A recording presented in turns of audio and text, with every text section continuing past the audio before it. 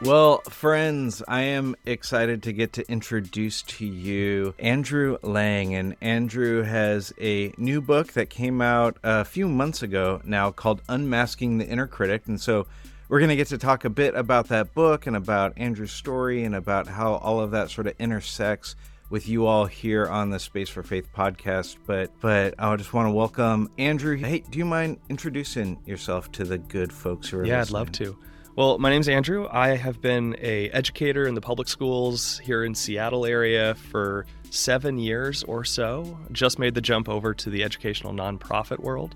But my real love, and this is the part of me that I wasn't able to express in the classroom as much, my real love is working with adults and helping to unpack what I call inner work. Unpack those stories that you tell yourself about yourself, stories of like, what did I want to be when I was younger, and how am I dealing with the realities of maybe that's not who I turned out to be, or I want to do this with my life, but I'm not quite sure how to get there.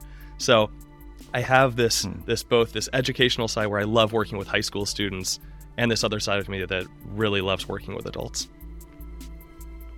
Yeah, and like, how did you stumble into that? Great question. So I knew I wanted to be a teacher forever. I think I'm one of those types that I think it was 5th grade, and I had a great teacher that was just as brutal on me as I needed at that time.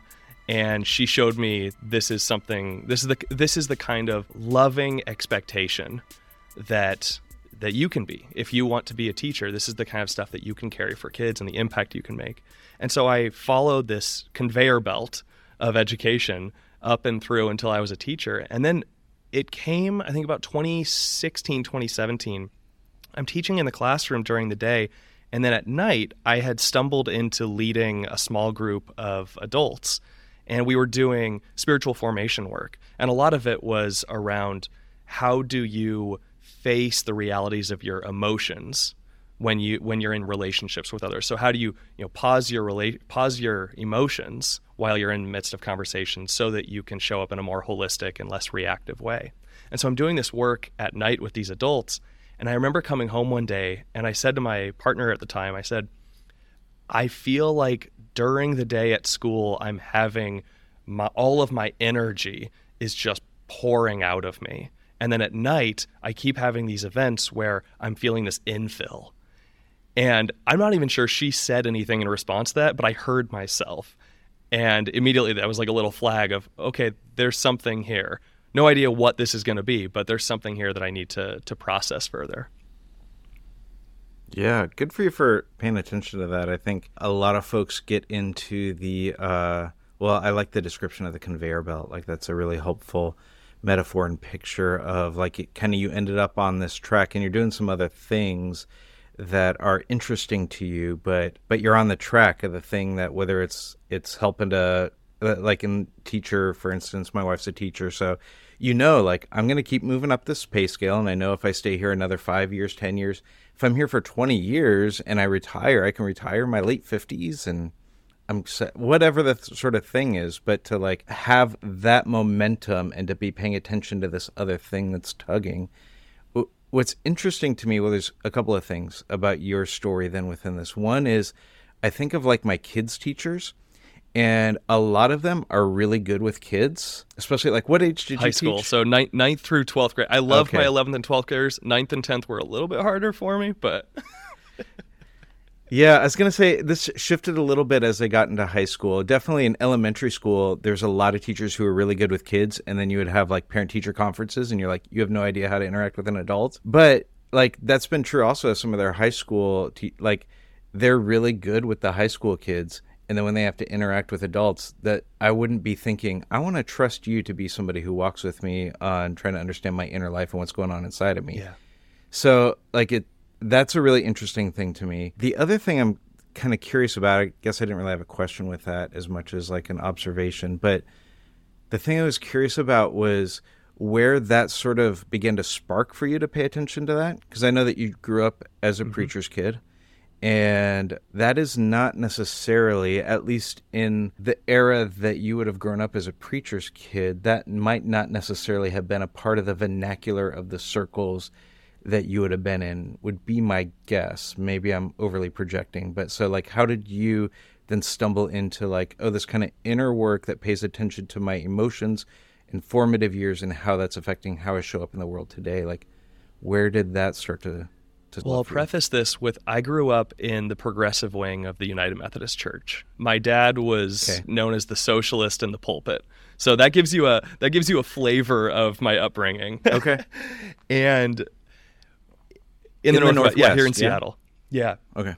And so I grew up, what religion and faith community meant for me was it was essentially an organizing circle. And our organizing principle is, or was, who is Jesus and what would Jesus have done in this moment? Very focused on social gospel. And so my experience of church, and I'm going to generalize a bit here, but my experience of church was largely in the streets, we're going to go protest. And in the church, we are going to talk about protest. What didn't feel real to me growing up in that space is actual spiritual formation, and that depth work wasn't fully present. And so there was your question about, where did that spark for me? I think I got to the natural end point where I left high school having this scientific method firmly within me, this questioning, this skill of looking out into the world and saying what's right and what's wrong. And it all came together with, I've just spent my entire upbringing going to a church that I believed something, but I'm not sure it was any different than the Democratic Party. They just used God language. And so my push, I think, was as I left high school and I left religion altogether, is what does it look like? I still feel this deeper spiritual connection to something. What does going internal, what does going inside myself tell me about that connection? Yeah, that's super interesting. I grew up on the conservative side, and a friend and I were just having a conversation about Dallas Willard and his work around the Gospels of Sin Management. And he talks about it from the right and the left, but we had always picked up the way he talked about it from the right because that's where we were coming from. And just re-engaging it, he talks about like from the right that what you're doing is Jesus is managing your sins so that you can go into heaven after you die. You've crossed over this sort of like mythical line that his blood has covered you so that you're good to go, you got your ticket. But from the left, he talks about exactly what you were talking about the idea of that the societal ills and sins of the sort of social structures are being engaged. And both of those things are missing the transformative work. What he would say is like the transformative work of the kingdom of God or the Spirit's presence in your midst. So it's interesting to me, out of being in community with plenty of friends who grew up in conservative spaces that had longed for wishing that they were in a more progressive space, but then also now encountering more folks that grew up in a more progressive space that maybe weren't wishing they grew up in a conservative space, but felt like that there was something maybe that was lacking for them in that experience. Totally. As well. So I have, in the last 5 years, especially when I went to the Living School with Richard Rohr in Albuquerque, what I found to be fascinating is here's this group of people, in large part former either evangelicals or former evangelicals, who are progressive socially, and they are trying to figure out, I can't stay in the evangelical church anymore, but I don't know what that means for my spirituality. And so they're in this space. And what was so fascinating is I was in a very similar space, but from that other side. We're deconstructing two different things and still ending up in this like weird liminal in between mishmash of what are we doing? And so what I have come to some sense of understanding of, and it's still in development, but what I didn't get in my upbringing at church is I grew up in a privileged middle upper class white church. And so even coming from this social gospel side, how did we live out that spirituality or that faith or that push? It was going to the protest and then going back to the comforts of our home. And what I am far more interested in now is what is a spirituality of real, where we can get gritty. I know some folks take that, and it's almost like Francis of Assisi, right? Let's take that spirituality and get into the physical muck of the world. Where I take it is, and where I think my skills and my gifts have brought me is, how do we take that and get into the grittiness of our emotional lives? And especially as men, how do we begin to talk about our emotions publicly and name the dreams that we had that went unrealized? because those are the parts, essentially shadows, the parts about ourselves that we don't know how to examine, and we definitely don't want anyone else to notice about us. I'm interested in getting into that grittiness. Oh, okay. I want to make sure we pick up on that because that's super interesting. And I love that phrase, the spirituality of realness is really helpful. But I was thinking, as you brought up Rohr's Living School, I wanted to ask you, you talk about this towards the end of your book. Or maybe like 3/4 of the way through. Here's what you wrote. You said, in my opinion, one of the greatest awakenings in the West of the past 100 years is the unearthing and recovering of the Christian contemplative tradition. Mm-hmm. I would love to hear you unpack that idea a little bit. And maybe that even sort of merges with some of what you were talking about these unearthed desires that have been sort of left. We live in a culture and have lived in a culture. This is what capitalism brings forth and what a lot of different systems bring forth. But we live in a culture of go, go, go and do. And I think a lot of us have internalized that into personalities of I am a fixer, I am a saver, I am a doer. And so we place our worth with what we are actively engaged in. And I know that's true for me. I have a long history of thinking that my worth is is my output. And what the contemplative tradition, slowly but surely, what has been unearthed from it, because the contemplative tradition never fully goes away. It maybe hides itself in a monastery for 500 years, but it never goes away. So what has been unearthed, I think, in the last 100 years is this sense of deeper value, and deeper value in meeting the divine, however you want to define that, meeting the divine in the present moments of your life. And so here's an example of where I really think this is a story that's really valuable to me. Thomas Merton tells this parable, and he calls it the parable of the spring and the stream. And he says, each of us has a spring within us. And I always imagine Yellowstone, right? Like one of those just like beautiful springs, except like without the boiling and the terrible smell and like certain death. So I imagine this like beautiful spring that's within me, that's bubbling, that's alive. And he says that each of us also have streams that are flowing from this spring. The streams are our actions. It's how we show up in the world.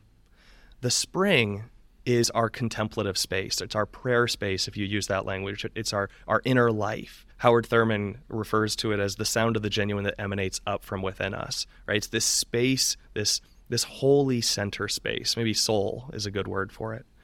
And Thomas Merton says, if we aren't attending to our into that inner space, that spring, if we're not attending to it, eventually the actions will begin to dry up. The streams will dry up. And if the streams dry up and there's no outlet, there's no output for our inner spring, eventually the inner spring will become stagnant as well. And so that's where I see the power of contemplation is how are we grounding ourselves in this sense of of the divine within us? How are we centering ourselves down? How are we grounding ourselves so that when we enter into our communities, when we enter into the world around us, we're doing so in centered and grounded ways? I worked for a little while on a political campaign in Seattle, and everywhere you turned were activists that were burned out, burning out, or knew that the burnout was coming. And it was a running joke because they knew it. And the hope was it just has to get past the first Tuesday in November. They just need to keep going like enough to get through that point, and then they can burn out. And what that was for me is that is a person that doesn't have that inner well to draw upon, or doesn't have that spring that is bubbling, that is filling their actions, right? They're just running on the streams that are emptying out. So when you bring up contemplation, I think that's one of the great gifts of the last 100 years is that in our faith tradition, in Christianity, it's a tradition that says you don't have to climb the ladder to God. The divine is right here. You can center down into it and have an experience of God right where you are. And we're there. So my engagement in coming into contemplative experiences and spirituality was coming at it from the right. So I had a lot of walls up around it that took a while. I had a really kind and generous spiritual director who graciously walked with me as I kind of worked through that. I'm curious, were there walls for you from the way that you were coming at it as well, or was it just like this is water for my soul that I've been looking for this? That's a great question. I don't know. I'll share a memory I have. When I was in college, I have an early memory of riding the buses, the metro in Seattle, and reading Teresa of Avila's Interior Castle. And I remember I was missing bus stops, like straight up just blowing past bus stops because I was so far in it. And I think what resonated with me, for those who haven't read The Interior Castle, it's essentially a framework. It's a map of the soul. And I think what resonated with me is it was the first time that my logical brain could connect with my spiritual inclination, that I could see a tangible framework, okay, and it matched with, oh, and these are little bits of experiences that I've had. So I think some of that is there. I'll share another story. I was sitting at my house on the couch with my brother one day, and we're looking out the window. We had just come home from church, and we were just in silence. And we looked at each other, and we were like, that was the worst experience ever. And maybe it was my dad's sermon that day. Who knows? But there was something about that day that was a breaking point for both of us, where we were just like, we don't want whatever that space is proposing as spiritual depth. And we started brainstorming. We said, what would it look like to create a space that did have that depth? We didn't have any of the language of contemplative spirituality, none of it. But where we immediately went to was we would have more silence. There would be more candles. There would be less, visual noise in the space. We would sing songs that don't have nearly as many words, so a little bit more like chanting. And I think that was the fact that we had no contemplative grounding, but that's what we were coming to, tells me, I just think that says a lot about what our souls were yearning for. Yeah, I mean, that's super interesting, even that you would come by that so naturally, and even your immediate connection with Teresa of Avila. I remember when I first read Interior Castle, and I was reading her talking about her levitating and all in choir practice, and all the other nuns were jealous of her because she's levitating. That I was like, what the hell is going on here? I was not on a bus so enraptured by it that I will name when those passages came through, I also said, what the hell is going on here? From the very scientific method, this is a load of crap. There's no way. And yet there was also this part of me that was, near the beginning, she talks about when you step into your first dwelling, the reptiles come with you. And, immediately I'm like, oh, those are all of that's my inner stuff. Those are my fears and my insecurities. And so I think it was a moment of that where I was like, there's so much resonance here. I can look past the random stories of levitation for now. Maybe we'll come back to that. Yeah. I mean, I've wanted to get to a point where I have a lot of room for the stories of levitation. Yeah. Well, so as you're doing your work, and even in what you talk about in this book of the interior work that can open us up to, what would you say the interior work is opening us up to? I don't want to put words. The word that always comes to me is expansiveness. And the reason, or I think when I came to that word, the reason it resonated with me so much is so much of my upbringing, and maybe this resonates with you, so much of my upbringing was around good and bad, right and wrong. There were pretty firm lines in the sand. And so expansiveness opens us up into this looking around with awe and wonder and getting curious and getting creative.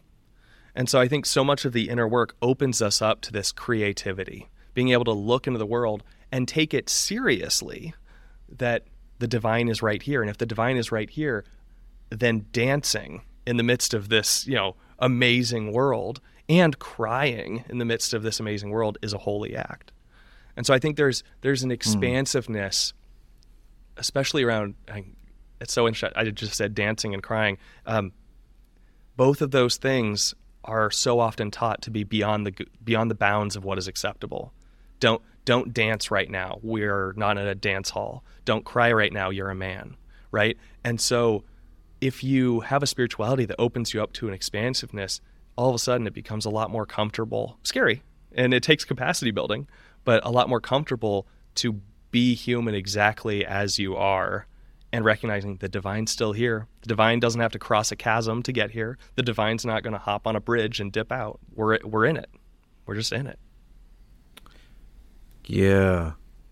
No, that's really good. And one of the things that I've appreciated about the little bit that we've connected and your book, one of my concerns has been in the spaces that I'm in of people that shift from being a fundamentalist conservative to becoming a fundamentalist progressive.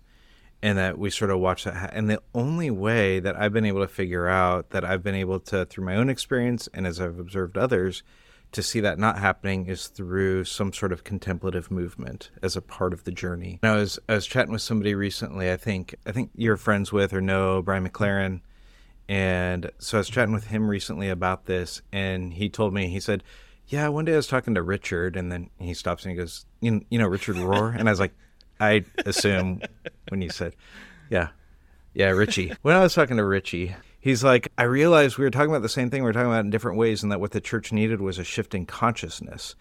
And he was talking about it as non-binary, non-dualistic sort of thinking. McLaren was talking about it in the way he was talking about it in New Kind of Christian. But it would, and anyways, he was saying like, but the way that you get there is through the contemplative tradition, is what moves you to this other way of sort of being and seeing. And I love the idea of both it like making you like more able to experience the fullness of your humanity. And it also feels like a more healthy and grounded way of living rather than just moving from being one kind of a-hole to being another kind of a-hole, or being one kind of person that's got up like strong boundaries around and definitions, or to another kind of strong boundaries and definitions. Yeah, I mean, I appreciate it. So anyways, one of the things that I really appreciate about like the encounters that I've had with you through conversation in your book is this movement towards openness feels like, to me, and my experience has been like just a healthier kind of movement in this moment. You know what this all funnels down to? Well, and here's an example. You know, we tried to reschedule this for, 3, 4, 5 times. When I was younger, I would have been pissed every single time, right? I had none of that. And part of that is teaching. Like, there's nothing like teaching high school to introduce you to the chaos and get you comfortable there. But there's another aspect, which is being able to say okay to life. And like, this is where the movement is going. And I'm going to, instead of trying to put up a wall and control it, I'm going to dance with it. When a person I know gets sick with cancer, right, and is proceeding towards what we know is certain death at some point, there are routes that say, put up the walls, try to control everything. And there's routes that say, be human with this person right now in what they need and where they are and who they are, and dance in that moment and cry in that moment, right? Like, be in solidarity with that right here, right now. Don't try to control things. And that's where, mentioning Brian and Richard, where I step in, and having learned from both of these people, and Barbara Holmes and James Finley and Cynthia Bourgeot, like, what they taught me so well is that what this all funnels down to is practice. If you're not practicing, it's one thing to, that switch from fundamentalist conservative to fundamentalist progressive. The thing that will short circuit that is a contemplative practice. It's not the beliefs of contemplative spirituality. The beliefs, I've known fundamentalist contemplatives because they're still in intellectual belief land. But there is the thing that gets you deeper than that what I call depth work or inner work. It's the practices of contemplation, which some of us know them as, centering prayer is one of those. But I believe the ones that really begin to rework you, and centering prayer is one of them, but our body practices. What are the practices that help you to actually settle your central nervous system so that when you are in a space of fear, you can ground, settle, and your body can untense? Because when your body untenses, you can make better responses. If your body is still super tense, I know a lot of people, this takes a lot of retraining of our minds to think about, but our bodies generally react to stimuli faster than our brains do.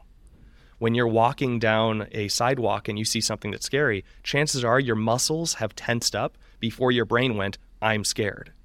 And so if that's true, then what we really need, what's going to cause a fundamental, foundational spiritual shift in how we look at the world with awe and wonder, is going to be, let's engage the practices that allow our body to settle and our central nervous system to get off the fight, flight, freeze.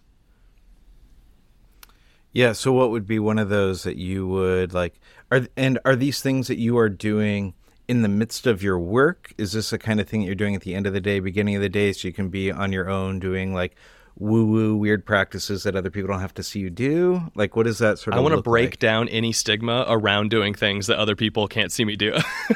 I let so for me personally, I engage these practices throughout these are practices where if I feel my body, for me, all of my tension usually shows up in my shoulders first.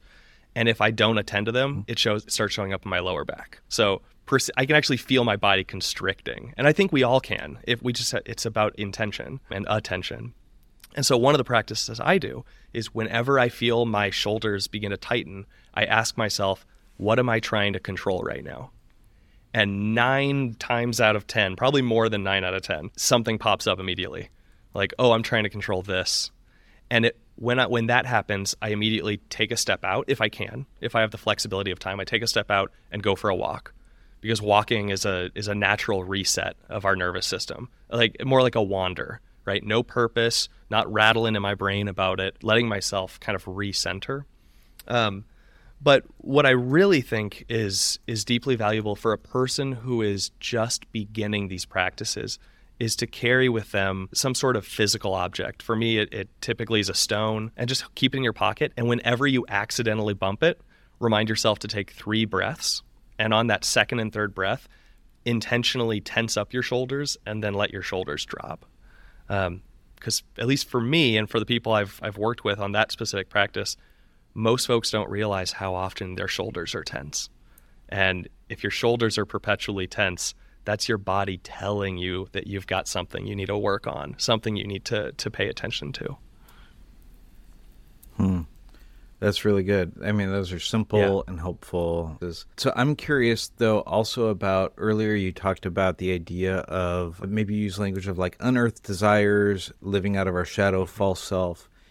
Now, is that something that you are engaging with through body practices? Is that something you're engaging with through other contemplative practices, through sort of like group experiences? What does it look like to engage in the work of recognizing, naming, and bringing that stuff out? So for those of you who are unfamiliar with like terms like shadow and shadow work, the quick and dirty definition that I usually operate with is a shadow is something about us. It's a part of us that has so far gone unexamined or underexamined. It's something we don't really want to look at, and we really don't want anyone else to notice about us.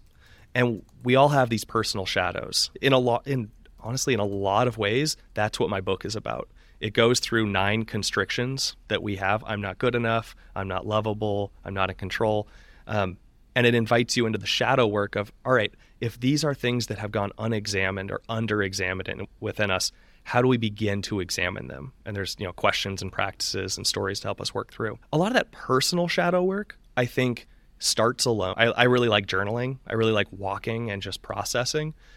But it is almost always more powerful when you do it with someone within a circle of trust. So a really good friend, at times a partner, definitely a therapist. I think those are someone who has really professional tools to support you, or a spiritual director in some instances. But where I think there is a leap to make, and this is what I do, I have a workshop on this later this year, is that we don't just have personal shadows. We also have communal shadows and societal shadows. It's the same definition, but applied to different spaces. And I think about the church as an example. Communal shadow is what are the narratives or the stories that our community, especially those who have power and privilege in our community, what do they not want to address? What do they really not want to be part of the conversation? And in progressive churches, I'll tell you one of them, church attendance. It's a silly one, but it's a real one. Churches don't want to talk about how most progressive churches are dying, just in terms of numerical value. And so that's a shadow. Or within your community, if someone has had harm done onto them, right? And no one talks about it, but everyone knows it's there. Or everyone knows that that's why that person left, right? Those are communal shadows. That kind of work, there's a few questions I usually offer into that space, but in general, that kind of work takes a lot of bravery to be able to say, to be able to name it, that this is something that has happened and we need to talk about it. and to set the context for that conversation. Who needs to be in the room? Who needs to be centered in the conversation? How do you create a container that isn't going to cause more harm? I'll name that where I work right now, we are in the midst of some of this. We've had turnover, like a lot of places have had high turnover, and we need to do our communal shadow work as a company. Why is this happening? And then on the third level, I know this is big and broad, but on the third level, there's societal shadow work. This is, what are the things that are deemed too big to fail? What are the things in our society that the second you even mention them, there is a massive defensiveness that gets unleashed? And I think you can just watch the news and you can see the societal shadows. Anything that the response is mass defensiveness, there's something that our society needs to have some intentional conversations, which really means there's something our families and our communities need to have intentional conversations around. So to your initial question, I think there's some of the shadow work that is deeply personal and needs to be done internally, but so much of it needs to be done in community and with others, because otherwise we're just living in a world of shadow. Yeah, that's really helpful framework. And it's really, as you're sharing that, like those three layers are helpful for me to think through. I would say my experience, both for me and for folks that I've interacted with, that I think I have seen people operate solely in one of those three spaces. And there often feels like something off about it, that there's the kind of like you're doing your own personal work, but it never moves into a larger corporate space. Or even like a lot of folks that are naming things that happen at societal levels, but they're not doing their own personal work. And even like they're not doing anything really to address that other than just naming it and tweeting about it or whatever that sort of thing is. And so thinking about like, oh, there's these layers and engaging in all those three layers feels like a really helpful what just framing. popped into my head is Thomas Keating has this amazing quote, and he says, he refers to any practice that is, those personal practices but don't impact the way you actually walk in the world. He refers to those as high-class sedatives. And I think that's so real, is we can... Did you say high-class sedatives? And I think that's just like the perfect word. You feel like you're doing something, but really you're just calming yourself, calming your internal, what Teresa would have called the reptiles, right? But if it's not engaging the world around you, then there's something off. On the other hand, the folks who are constantly engaging the world and naming it and making things happen, but aren't doing their own inner work, those are the activists that burn out. Those are the people with the streams that are running dry, right? Yeah. Well, you mentioned some workshops that you've got going on. What are, like, for folks that are intrigued by what you're doing? Obviously, your book is called Unmasking the Inner, but then what are other ways that folks can engage with you and with your work? So I have two things that I absolutely love leading. The first, I lead a monthly guided journaling event, and it's called An Evening With. And then there's always a wisdom teacher that I bring music from, or poetry, or a teaching. And so literally tonight, as we record this, tonight is an evening with the poetry of Rumi. And I gather folks in a virtual setting, and I bring a couple poems from Rumi, and we're going to sit and we're going to do some of that inner work. What is this poem inviting up from emerging within me? So that's always a good place. Any of my guided journaling events, and those are all on my website, andrewglang.com. And then there's also the Shadow Work Workshop is at the end of the year. It'll be October, November, and that's on the website as well. That'll be a 6-week kind of deep dive into each of those levels, the personal, communal, and societal levels, and just an opportunity. I think in a world where so many of us are running on autopilot, it's an opportunity to hop off for a second, hop off and retool. It's great. Sounds wonderful. All right, so folks can find you at andrewglang.com. I'll put it in the show notes. And then where else can they find you? Is that kind of your main That's space? My main space, but not for long. I've been on Instagram a lot more lately, so you can definitely reach out to me quicker on Instagram, Andrew G. Lang, for sure. Awesome. So andrewglang.com, Andrew G. Lang on the Instagram, and Unmasking the Inner Critic. Thanks for making some time to be here today. It's really a gift to get to be with you, and I appreciate all the 74 times we had to reschedule were all my fault, so I appreciate your graciousness and all that. Thanks It was so good to be here. Thank you.